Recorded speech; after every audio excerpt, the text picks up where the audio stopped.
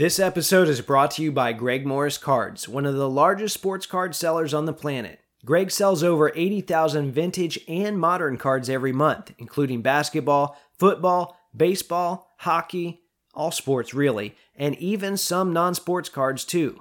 On top of that, every raw card receives the same hand grading that collectors have put their trust in for over 15 years. What are you waiting for? Head on over to gregmorriscards.com/auctions and check it out for yourself.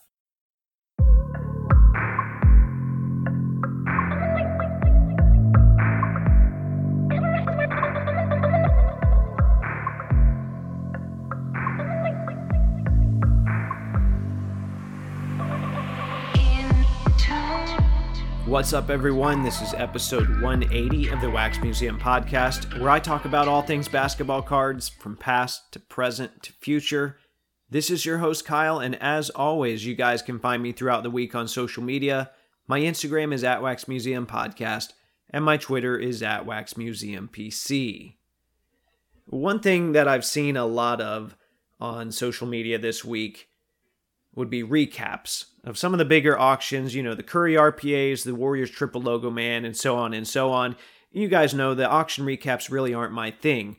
However, an angle I feel is not being properly addressed by these other people is the fact that at some point these auction houses, or I guess more so the people that use them, are going to have to reconcile with the fact that they've hyped some of these cards up so much and unnecessarily over the last couple years. And I know some people call it marketing, some people call it promotion, you can call it salesmanship, whatever you want to call it. Just know that a lot of similar items that auction houses accept going forward will inherit unrealistic expectations. And the end result could be very disappointing to the people submitting these items. I think a great example of this could be the exquisite Triple Logo Man that featured Jordan, Kobe, and LeBron. And it came on the heels of the LeBron Triple Logo. And in my opinion, it's a lot nicer card than the LeBron, but the auction house marketed this thing and told TMZ it could fetch $3 million. It ended for 1.7 instead, and that was with the buyer's premium. Now, I doubt the owner's actually upset with 1.7. They're probably in it much, much less than that. And I can't speak for them anyway, but if this was truly appraised at $3 million, that's a big difference. And this isn't just about getting one appraisal wrong. It's part of the bigger picture here and how items have been treated lately. So I think it might be a good time for everyone to just temper expectations a little bit, auction houses included. Not every incoming item has to be pitched as the greatest ever offered. Either way, these situations occur in cycles, and some people that are newer to the hobby maybe haven't seen this before. But now that you have, learn from it, store that information, and then you can probably see it coming when it happens again. And trust me on this, it probably will happen again. All right, that's enough market chatter from me. Well, it really wasn't even that. It was more about the people behind the puppet booth. But as for the rest of this show, I've got a couple things in store for you today, including a conversation with Owen, aka Card Stocks on Instagram. He's rested and recovered from the National and ready to share his experience with you. Now, this week has been pretty hectic, and the day before we recorded, I told Mrs. Wax Museum that I needed some time to prep some questions. And she looked at me and said, well, that's nothing. And she does not, in fact, listen to this show, nor do I expect her to do so, but she hears enough card talk at the house. And so I asked her, well, what do you think I should talk about with guests? What do you think I do here? What would I ask Owen? And she proceeded to rattle off 10 questions or so as follows. How was your travels? Did you find any treasures? Was the city as trashy as everyone said it was? What was your favorite part? Do you prefer grated or raw? Did you find any that would rate a Gem Mint 10? It's a 10, but it's off-center. It's an 8, but there's a crease down the middle. Did you go to trade night? What was the craziest trade? Well, I guess I'm making this a lot harder than I should, because even after I sat down and hammered this conversation out, that's pretty much what I ended up going with, aside from the random grading comments that weren't really questions. And sadly, all of that was pretty much intuitive for her. And it was still more informed than a lot of the what I would call the 18-monther content that we were subjected to for the greater part of the pandemic era. But I digress. Anyway, you can hear the answers to some of those questions and more in today's main segment, so you'll want to make sure to stay tuned for that. Okay, on to the mail. I've only got one eBay purchase that I want to talk about this week. It is a 2021-22 Crown Royale Hall of Fame gold patch of Dominique Wilkins, numbered 2 out of 10. And as you guys know, I've been piecing together patches for as many of the 76 greatest players as I can. I had a pretty nice Wilkins patch years ago, but moved it for some reason or other. I figured someday I'd end up with a nice Hawks patch again, because when I think of Dominique, I think of the Hawks. Well, instead, I ended up with a Spurs patch and a die-cut one at that, a die-cut memorabilia card, which I typically stay far away from. So why did I choose this one? You guys know there's got to be a reason, right? I don't just do things randomly like that. So as with a lot of cases, it all came down to the patch. This was a gray material with a red, white, and blue patch. And you might be thinking to yourself, why would a Dominique Wilkins Spurs card have a red, white, and blue patch? Well, you have to think about when he played for the Spurs, which was only the 96-97 season, which also happened to be the 50th anniversary of the NBA. So this patch is from the 50th Logo Man patch that they put on a lot of the warm-ups. They weren't on the jerseys themselves, but they were on the warm-ups. And Panini was using some of this patch. It was a pretty big patch in a National Treasures product years ago. And actually, I was able to identify the shooting shirt it came from for one of the bigger Dominique Wilkins collectors, and he then drove up the price on all the remaining pieces, and I couldn't get one of them. And he wasn't doing it to try and, prevent other people from getting them. He was just collecting them. I don't fault him for that. But this must have been a tiny leftover piece. So when I saw it, I instantly recognized it and knew I had to have it for my 76 greatest PC. The irony of all this is that it's a 50 greatest patch, and he was snubbed from that team. But anyway, I could go on and on about this. I'm really happy to have it, and I hope to have a picture up on my social media at some point this week so you can see it for yourself. Hey, it's Darren Herman, aka Midlife Crisis Cards, excited to be on the Wax Museum podcast. I am currently looking for the 2021 Topps Finest Basketball Steve Kerr cards. I am putting together the rainbow. I am in need of the green, the pink, the black, the red, and the superfractor non-autograph version, and just the superfractor in the auto. If you've got it, I'd love to hear from you. Thank you so much. I'm putting together the full rainbow of Steve Kerr. You might remember when I chatted with Alex Connell, and we talked about this specific Topps Finest set, and I said, it wasn't my cup of tea. And one of the great things about collecting is you don't have to like everything. There's likely someone else out there that appreciates the things that you don't. And, I read a post on Reddit this week where someone asked everyone else, what they thought about a particular set, and then in turn, what they should think about it. You shouldn't need other people to tell you what you like. And I told him that. So, in this case here with our Collector Classified this week, this new Finest set really resonates with Darren, and he's chasing the Steve Kerr Rainbow. And it sounds like he has a big chunk of it knocked out already, but he could really use our help with these last few. If you have one of these cards or know someone that does, please reach out and let's see if we can't help track these down. All right, before I move into today's conversation with Owen, I want to take a moment to remind you how you can support this show. As you guys know, there are costs that go into producing a podcast. One of my goals is to always keep the show itself free. As a result, I've signed up for affiliate programs with eBay and Fanatics. If you'd like to help support the show in this way, go to www.waxmuseumpodcast.com. Click whatever store you need to go to, shop as planned, and the show gets a small commission in the process.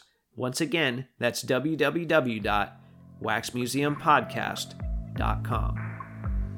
Hey everybody, Boston Steve here, the Northeast correspondent, checking in from the city of a winning basketball team, and you are listening to the Wax Museum podcast. Okay, so as you guys know, I did not go to the National this year, and as I've said before, I've said it several times, you know it, the logistics just weren't ideal for me. Although I have to confess, that Thursday night, I did take one more look at flights, but it just wasn't in the cards for me. For some people, though, the location was great. And that includes a guest that I've had on the show earlier this year, someone I'm excited to have back on. Owen, I know you've had about a week or so to recover. And if it's anything like my experience last year, that might not be enough time. So how are you feeling right now? Oh man, the knees are weak, the calves and shins are weak, the ankles and feet are still weak, as you can imagine. Shoulders are weak too. You don't think about carrying your backpack that whole time. Yeah. So my shoulders are killing me. Sleep's been off, but it was all worth it, you know. Yeah, it's a delicate balance because everyone says take your charger, take your snacks, take this and take that, take some top loaders so you don't have to buy them. But then you also feel the weight of that. Now, I don't know. I haven't been to the Atlantic City one. I'm assuming there's a carpeted section and then there's a concrete section. And the concrete was brutal in Chicago. Is it that way in Atlantic City? The convention floor, I mean, I'm going to tell you, there wasn't much difference between the carpeted and the concrete. It was pretty flat and hard across the entire way. But of course, you know, Topps booth has the nice plush cushioned carpet. So you could take a break every once in a while there. It wasn't too bad. All right. So I'm anxious to talk more national. I've already got a million questions going through my mind here. And that's about 90% of our conversation today. Maybe even 95. But the last time you were on, I asked you to weigh in on the state of the Timberwolves, your favorite team. And, you know, a lot has changed since then. So I feel like I got to ask you about that. The big move, of course, being the Gobert trade.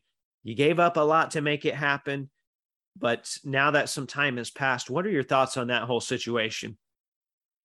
You know, initially for the trade, I wasn't too high on it. I've never been a huge fan of Rudy Gobert. I mean, I can acknowledge his talent. He's a great player, one of the best defensive bigs we've had in this generation, but just wasn't a huge fan of his style of play. And of course, losing Patrick Beverley is like a huge hit. Also, Jared Vanderbilt, one of my favorite players in the league.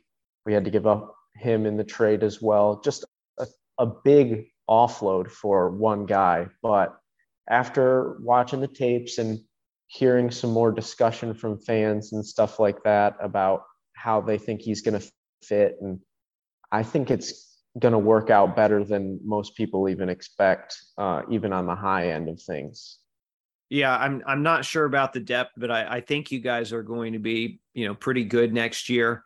And either way, it's one of those things that you kind of have to talk yourself into regardless. It's already happened. It is what it is. Yes, you gave up a lot of picks, but as a team that's been drafting so much in history anyway, and those picks scatter and they go to other teams, it's like, you know what, let's just try this approach and see what happens. So I'm excited. I'm not a Timberwolves fan, but I am kind of excited to see where this goes. And you know, I love some Anthony Edwards. Yeah. Okay, so as I mentioned in the intro here, we are going to talk about the National. The National was in an ideal spot for you. I think you literally drove there every day of the event. And I'm guessing that allowed you to do a lot of things that other people couldn't do, especially, you know, if you wanted to pick up big items or whatever. We'll touch more on that later. But knowing that you were so close, I want you to run us through your National prep. And I should also clarify, this was your first National, right? Yes, this was my first National, and I just live about 30 minutes north of Atlantic City. I'm right on the bay, so I can walk down to the beach, look across the bay, and there's Atlantic City across the water. So I had plenty of time to mentally prepare myself staring across the water at the city. From what I'm hearing, it was a different world there. Yes. Yeah, no, definitely. So the prep was a lot different. You know, I drove every day. So, you know, you've got to prep the whole car, and then, but also you get all that space and extra room to take stuff back. So it's not like being on a plane or being in a hotel where you have to figure out how much space I'm going to have to put aside for bringing stuff back that I buy. I could just bring it back straight to the homestead every single day. So that was really nice. The prep though, not a ton of prep. mostly prepping my bag, which included my video equipment, the card equipment, anything else that I needed, my notes and stuff like that. So, and then of course, prepping cards that I wanted to either sell or trade, which I didn't end up doing much of anyways, but always nice to have it ready for the PC cards, especially if you want to show them off. So you mentioned video equipment. So that was kind of part of your prep as well, is that you wanted to create content. So what was your thinking there? Like what platforms, or, long form, short form, reels, what were you looking to do?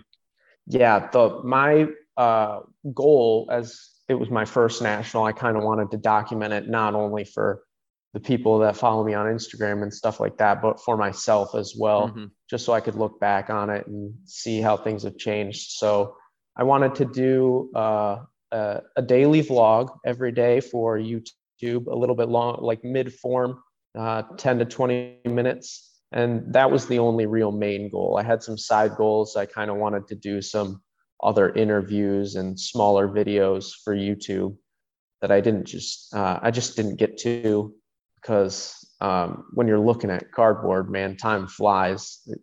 I did not expect to have so little time at the show to gather, because you're looking at cards in a bargain bin and 45 minutes goes by, and that's an eighth of the show. So you got to watch your watch when you're walking around the floor. Right. And you were there, and I know not every day was a full day necessarily, but you were there 5 days. So yeah. That's hard for, if you haven't been there, it's hard to grasp, because you feel like that's a lot of time. But as you mentioned, there's so many booths. And if you sit and go through a box for 30 minutes, then, you can't reasonably do that at every table, or even a large portion of them. So that's something you got to feel out in the moment. And that's hard to prepare for. So feels like your plans probably changed a little bit once you stepped in the door. Oh, definitely. I had plans to make a lot more content, record a lot more. But once I started thinking about, like, this is opportunity for me to sort of explore this national for the first time, do it for myself. There's going to be plenty of other years I can do this and make great videos. So let's just sort of focus on the experience and getting the most out of it that I could. Yeah. And I think that's a kind of a good audible, like, take the time to enjoy it. I know I've gone in the past with, all right, I got to do this, and this. You heard my goals for Dallas. There was like 3 of them, and it's like, all right, let's just do those 3 and try and keep flexible. So I'm assuming then you walked in, and the venue, I have not seen the venue personally, but it's got to be huge if it's housing a national. So what was that first feeling when you walked in? Yeah, the convention center, I mean, when you pull up, it looks like an airport. On day one, it was easier because you could actually get parking in the convention center. So kind of gave you a little false hope, right? Yeah, no kidding. It looks like an airport terminal. You see all the numbers. There's like 50 doors all along the side, and you're like, this place is massive. Then you get inside and it's even bigger. I mean, it was huge. And then the floor it's hard to take in as a collector, like the amount of stuff that's just on that floor. You can barely see from one end to the other. So it's like kind of mind-boggling to walk into. Little overwhelming, right? I know everyone says don't get overwhelmed. Well, yeah. Easier said than done. You will get overwhelmed. That's fine. Just call an audible and go from there. You mentioned the parking situation. So that might be something that, while you had the advantage of having the car there might be some logistics there that you hadn't thought of, or that caused some extra planning. Like, I don't know, they used to do, I think the VIP passes had a parking pass. So is that kind of the route you went, or how did you navigate the parking situation? So super VIP. Oh yeah, there's levels now. Yeah, super VIP gets the parking pass this year. So I just had the regular VIP pass. So on Wednesday, it wasn't very crowded. It was mostly dealers and like promoters and like VIPs that come on the sneak peek day. So you could get into parking at the convention center. But following that day, I came in Thursday pretty early in the day thinking I might get a spot at the convention center still. And they had already closed parking. There were 3 other adjacent lots that were already full. I had to park all the way at Caesars, probably 5 blocks away, where they have basically unlimited parking there. But so it ended up being a nice little 15-minute walk to the convention center every day. But luckily, everybody else was parking in those spots too. So you could walk with a big group of people, didn't have to take on the sketchy scene yourself. Right. Well, that's good. And I heard, that might just be a product of Atlantic City. I've heard there's not really, the parking situations there is not great. I know Chicago had some garages, but I have no clue if it was more or less than what you had there. Now, we discussed earlier that part of your national plans involved creating YouTube content along the way. And I watched all 5 of your daily recaps, which, by the way, kudos to you. Great job on getting those out. I think those were up every evening, which you kind of, as I'm scrambling, looking for a flight that I'm not going to take, it was a nice consolation prize to watch some of your coverage there, and felt like it was in a timely manner. So I'll redirect people there if they want the full detailed synopsis of what you did. But let's kind of do an overview of your 5 days. I know we've kind of approached day 1 already, but let's do an overview of your 5 days and your goals. And I know you had a card maybe that you took for grading, some of that kind of stuff. I'm going to let you narrate this whole thing, and then I'm going to pop in and interrupt you and ask some questions along the way, if that's fine with you. Yeah, sure thing. So day 1 was the sneak peek day. I went early to go to the VIP reception. And so this is this like 4 p.m.? Is that kind of when all that starts? Yeah, well, 4 p.m. is when the floor opened to regular admission for the sneak peek. So this was starting at probably 2:30. I came for the reception, got to hear some people talk in the reception hall with all the VIPs hanging around, got our bags. And then at 3:30, they opened the floor to VIPs. And the first thing that I actually did, you mentioned my card for grading, is this isn't included in the video because it's kind of an outtake, but I went to PSA to line up first thing because I wanted to get it done right out of the way. And I stood in line and noticed that everybody had their cards boxed up like they were ready to ship, even though they're just dropping off. And I thought to myself, well, that's odd. So I went on the PSA website on the one day that they actually had some Wi-Fi in the place, and saw that I needed to package it up. So ended up hopping out of line and enjoying the rest of the day. Went to the corporate booths on the first day. So mainly was looking to go to like Golden, PSA, Collectors booth, Topps, Panini, Upper Deck, to see the big cards, the big grails, and just check out what they had going on. Tons of great corporate sponsors this year. They had a lot of free stuff they were giving away, a lot of fun promotions and stuff like that. I believe Panini did very well in everybody's eyes this year with the black boxes and the silver and gold packs. So I think people were pretty happy about that. And then what else did I do on that first day? The rest of the first day I spent in the dollar bins. I can't even help myself. I wanted to just walk around and check everything out, but I jumped right in, couldn't even help. Well, you probably don't want to be hitting those on Sunday anyway. I know some right. dealers replenish their inventory, but you want to get the first shot or as early of a shot as you can, because probably the dealers even hit them before you did.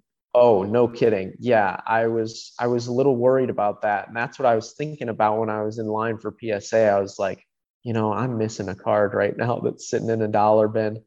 So I ended up finding my best find of the show on the first day in a dollar bin, found a 2004 Topps Finest Dwayne Wade red refractor, number to 149.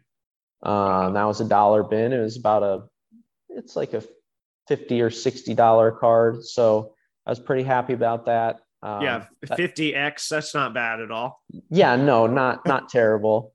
Made me feel good about the rest of my purchases for the day. But that was mostly the rest of the day spent on Wednesday was bargain bin hunting. Just spent the day in the dollar bins that day. Okay. Day 2, Thursday, of course, spent a lot of my time trying to find a parking spot. So let me interrupt later. You here real quick. Yeah. So because your day one, then I want to just give everyone kind of a picture of everything, because you go home and the work is not done, right? No. You went home and you edited your videos, and as much stuff as you tried to have ready ahead of time, I'm assuming you probably spent a couple hours working on those videos. So it was, sun up to sundown. I don't know how much sleep you got, but that's what people need to get about these experiences, is that it is nonstop. And even the people that stayed on site, they're probably in a hotel lobby somewhere swapping cards. Yep. They're at trade night at a hotel, or even in the convention center lobby. They didn't close the actual lobby, just the floor. They only closed the lobby at like 9 p.m. every day. So you'd see people sitting on the floor in the lobby trading. But yeah, I had to come home and edit all these videos, which luckily I've gotten into a bit of a science, so it doesn't take me too incredibly long. But I also have to work on those days that I come home some of the days. So okay. Wow. Yeah. I didn't know if you'd taken days off or what. So yeah, for one job I can, the other job I can't. So that's a punch in the gut to have to come home from national and feet aching, go clean doctor's offices or something like that. So, right.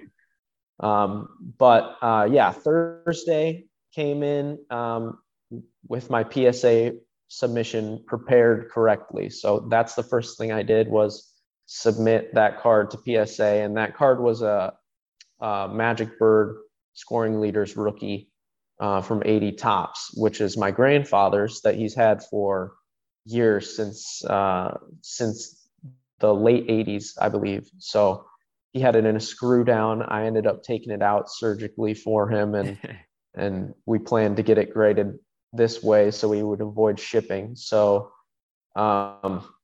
submitted that, and then Thursday and Friday were completely spent bargain bin hunting in the dollar bins. I probably spent close to $400, and then they give you good deals. That's not 400 cards. That's like 800 cards, because once you start buying in bulk, they'll start cutting up prices, which is nice to see.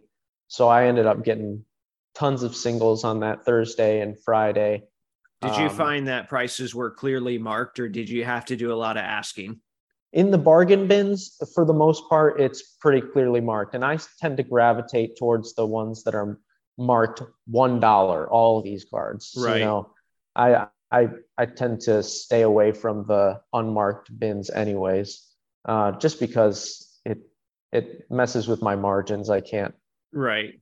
No, I can't decline an offer either. So it's a little hard for me. Was it a lot of like, so I'm going to describe a dollar box that I see a lot, and I'm going to ask if that was maybe what you saw or not. So it's like the combination of like 1990 Hoops, 2019 Chronicles, Illusions, Optic, Mosaic, and then maybe some new Chronicles since then, and not a lot in between. Is that probably 90% of what you saw, right? That's most of the bins, yeah. And then you find the odd one out that's like all serial numbered. Right. And it's like, oh, here's some mid-2000s Upper Deck and old Tops paper golds. Like, oh, this is the stuff I want to see. Right. Yeah. So if you're going to sit at a booth for 30 minutes, that's the one that you sit at. Yes, exactly. Yeah. So you did a lot of that on Thursday and Friday, you said? Yep, tons of bargain bin hunting, and that's for selling on Mercari. That's for selling on Whatnot, on Drip, and maybe even ComC. I'm not sure. I might be doing a submission soon there. Definitely thinking about bringing some cards in soon, so might just combine the two. Okay, well, you mentioned it, so I got to do my read here. That's a great segue here. I want to take a moment to remind everyone that this show is sponsored in part by ComC, by Check Out My Cards. ComC.com is your home for buying, selling, and flipping all types trading cards. Their consignment marketplace is home to over 28 million cards across all sports genres and eras. With a COMC.com account, you can purchase cards from different sellers, perhaps like Owen, and ship them home together later or immediately reprice them for sale on the COMC marketplace. For more info, you can check them out on social media under the handle @checkoutmycards. Did you happen to visit their corporate booth while you were there? Yeah, I did. Picked up some stickers, talked to some people there, and that was a good time as well.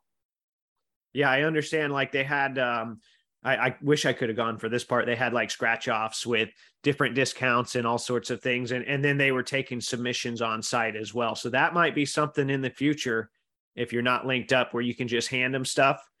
My Dallas stuff just dropped this past week. Most of it has already. And that, I feel like I just submitted that. So I'm pretty excited to get pricing on that.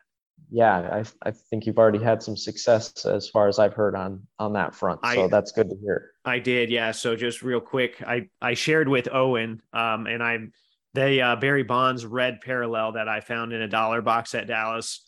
I got $200 for that on COMC. So very happy with that. And that will go and fund some overpriced Pacers rare scrub card, I'm sure. But Jonathan Bender. A rare, yeah. Yeah, actually, my last order had a Jonathan Bender credentials numbered to 21. I'm sure that this will make me feel better about a bad decision down the road. Mm-hmm. And I guess that's kind of the way it works. That's like what you said with your Dwayne Wade, like after you find that $50 card or even a $20 or $30 card in a bin, it's like, okay, in theory, I could buy, 30 more cards out of this or whatever, and everything's on the house. Yeah. And even more than just buying the singles to make those flips is finding the free stuff at the show. There is an unbelievable amount of free goodies and cards as well to pick up that can be easily flipped. I could probably easily make my money back that I spent on the tickets and gas for that matter, just flipping the free stuff that I found at this show. Well, and you had the advantage, although you did mention you had to walk about 15 minutes, but whatever you could carry and get back to the car, you had the advantage of, being able to take that. Whereas I've seen people leave stuff behind just because they couldn't carry it all and they had to kind of make sacrifices. Yeah. And that ended up being like multiple 1,600 count 2-row boxes of singles, free top loader boxes that I found, boxes of UFC Select that somebody had just thrown away from a retail rip. So, anything that I could get my hands on was coming back in the car with me. I was going to talk about this a little later, but I feel like now's a good time to go into it. You've got an approach to the hobby that we've touched on before a little bit. I don't even know what a good name for it is. I don't know if we would call it fractional or marginal or infinitesimal or whatever you want to call it. I said death by 1,000 cuts earlier, but that's too negative. But this idea that you can take the smallest margins on the smallest things and you do it so many times, and it's not always the smallest, but you get what I'm saying. You do it so many times that you turn it into nice stuff or you turn it into experiences, and you go on these apps like Whatnot and Mercari, and you mentioned Drip. That's one I don't even know. Brand new. Yeah. Brand new. Okay. So tell me about that real quick. Drip, it's basically, it's like Whatnot. It's a live streaming selling app. Same sort of concept, just different look. Okay. So you go on these apps and then you're able to kind of take, like you mentioned finding that UFC stuff. Well, you'll probably turn that into a tank of gas, if not more. And that's awesome to me. I love that. All right. So you did your promotion, you did the promo booths, you did your bargain bin hunting. I think that takes us, you took your card into PSA, right? So that's where we're at now. Yeah. So take us through everything after that. Okay, so the end of Friday is picking up my PSA reveal, which was a little bit of a disappointment. Went to the PSA booth. I hadn't looked at my grade on the email. I just saw that it popped up. Don't click it. I want to do the blind reveal. Yeah, never look at the grades ahead of time. No, be surprised. Yeah. Yep, and I was surprised, definitely. I went in and they had told me that it was a miscut somewhere down the road. I know my grandfather's a good man. He would never do something like that, and he cares too much about it. But Grandpa's not a trimmer. No, he's not a trimmer, but somebody before him was. So we're gonna see if maybe we can get it authentic. But the PSA guy told me to try Beckett, so that's an interesting take there as well.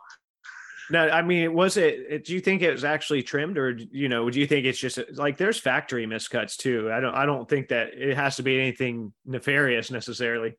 Yeah, and the fact that they're just grading so much stuff at once right there live at the show, it could just slip through. I definitely thought about that before, but I mean, I'm just going to trust them for now. We'll see what the other graders have to say about it, and then maybe we'll do a switch later down the road if it actually ends up turning up on one of the other graders. If at first you don't succeed, try again. Right? I just posted a picture of a Luca RPA this week that Beckett has graded a 9 3 times, and then someone sent it to PSA and it got a 9. So I think that card's a 9 if you haven't figured it out yet by now. But maybe, if Beckett doesn't work, try SGC. Maybe, CSG. I don't know beyond that. I'm sure HGA would slab it. I'm not going to, I'm not going to go any further on that because I don't need those messages in my inbox this week. All right. So you got the unfortunate reveal, I guess is what we're going to call it, or lack of a reveal or whatever we want to, because it wasn't what you thought you were getting. Broke the news to Grandpa yet?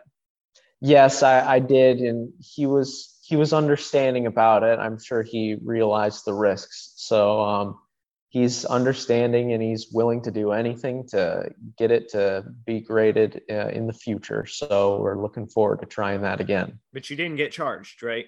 No charge. That was a great thing. Okay. We did the $200 end of weekend service, and it ended up popping in one day. I mean, probably because it was miscut, but also I had heard people were getting it back pretty quick.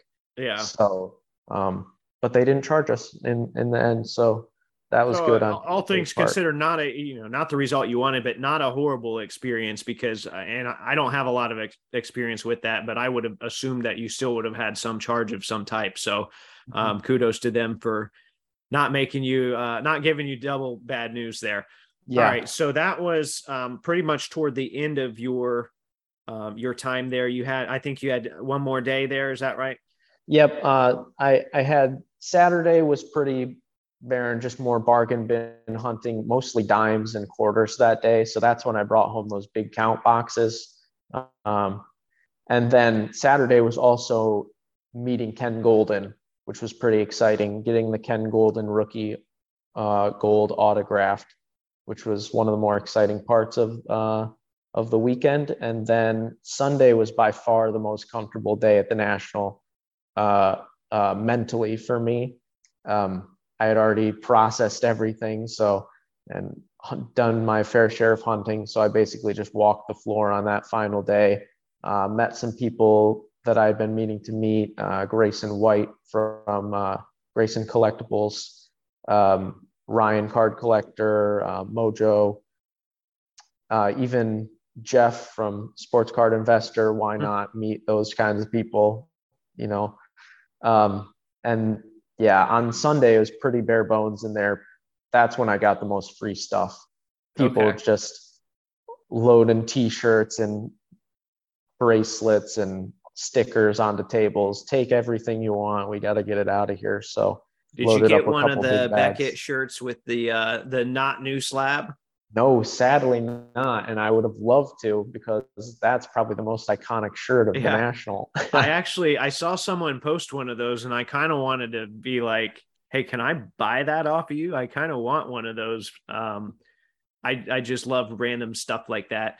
All right. So, and I also like your optimism for the last day, because I've heard a lot of people say, oh, Sunday sucks because everyone's leaving and everyone's packing up. And you're like, no, Sunday's a great day to still be there, but to unwind, to get that free stuff, to meet the people. The people are still there, even though not all the showcases and the boxes are there, the people are there. So I really like that approach. I'd never even thought of it that way. So maybe in the future, those of you, if you're listening, stick around for that last day, plan some of that kind of stuff for the last day. Use that to wind things down. Okay, so speaking of winding down here, you've had your experience, you've had your online recaps, your videos and everything. But I know a lot of what you picked up, it's only that process has only started because of the way that you collect and the way that you turn things into projects and Mercari and all that kind of stuff. We talked about your Centers collection project the last time you were on, and I saw that you picked up some Center stuff, including a rookie of my guy, Mel Daniels. So now that you're back and you have all this stuff and you've been wanting to make more collector content, where do you go from here? All my platforms. So all the bargain singles that I've gotten, those will be being relisted on Mercari, sold on live sales on Whatnot and Drip, or eBay. Even some of the singles, if they're high enough value or scarce enough, go straight to eBay. And then you kind of did too, but even prior to that, and I don't mean to cut in here, I'm sorry. No. But you do kind of the sheep and the goats thing where it's like, here's PC, all of these cards are PC, right? So that would be like the Centers collection stuff. And then here's the stuff that maybe will fund that down the road. Will fund the stuff that I've already kept. So exactly. That process is even before all that. Every day that process takes place. I've got the big stack and I separate them. PC meant to sell. But yeah, you're exactly right. Tons of stuff just goes into binders, significant parallels, things that I think will have exponential growth in the future and significance to their time in the hobby. Those go straight into binders, straight into the closet. And sometimes I take pictures for Instagram, but a lot of the times they just stick in there. And then, of course, the projects that I'm working on, you mentioned the Centers collection, pick up a lot of stuff for that. And that is the biggest process, of course, doing write-ups, making video edits, doing photo edits, and preparing all the content to be put into those pieces. But that's the most special part of my collection, so I wouldn't have it any other way. Yeah, and I want to reiterate here, I appreciate the work you do on that. And I'll just, if I were to juxtapose that with, I put out a post this morning, I think it was a Sam Jones card, and the caption was, here's a Sam Jones card I traded for. As opposed to your Mel Daniels post, like there were paragraphs. So I know there's some thought and some real work that goes into that. So, a lot of people just look at pictures and videos. You're missing out. Read the information as well, because especially on the stuff that Owen's working on here. Well, that's probably a good segue to close out on, because I want to give you a chance to run through all your profiles and everything. Owen, this has been a lot of fun. Also, thank you so much for coming on and recapping the experience and being the boots on the ground, so to speak. I want to give you a chance to formally plug everything, though, and your social media handles. So these next few moments here are yours. Thanks, Kyle. You can catch me on Instagram, Cardstocks with a Z. From there, hit the link in my bio, and you'll find all the links to all my significant marketplaces and other things. And then, of course, like Kyle said, follow at Centers Collection on Instagram. It's the magnum opus of my collecting PC and what the focus of my collecting career is going to be on. So love to have as many eyes on that as possible to help me along the way. But mostly just appreciate you having me on again, Kyle. It's been great to talk to you, and love coming on the podcast every time, meet new people and make new friends every single time I come on here. So. Well, I appreciate it, Owen, and I'll get your YouTube links up. I'll get your tag Centers Collection. I'm new to social media. Hello, everyone. I'll tag your social media and do all that fun stuff. Remind me if I haven't, but we'll make sure that get that information out there. Thanks again, Owen. Thanks, Kyle. All right. Well, there you have it. Thanks again to Owen for taking the time to come on the show and give us his recap of this year's National. Maybe there was something we talked about today that resonated with you. You can find his social media handle in the title. Likewise, you can find me on Instagram under the handle @WaxMuseumPodcast or on Twitter under @WaxMuseumPC. If you enjoyed this episode, I encourage you to support the show by doing all of your eBay purchasing through the link on my site, which is www.waxmuseumpodcast.com. There's a big eBay logo at the top. Click that and it should give me a small percentage of whatever you purchase in the 24 hours that follow.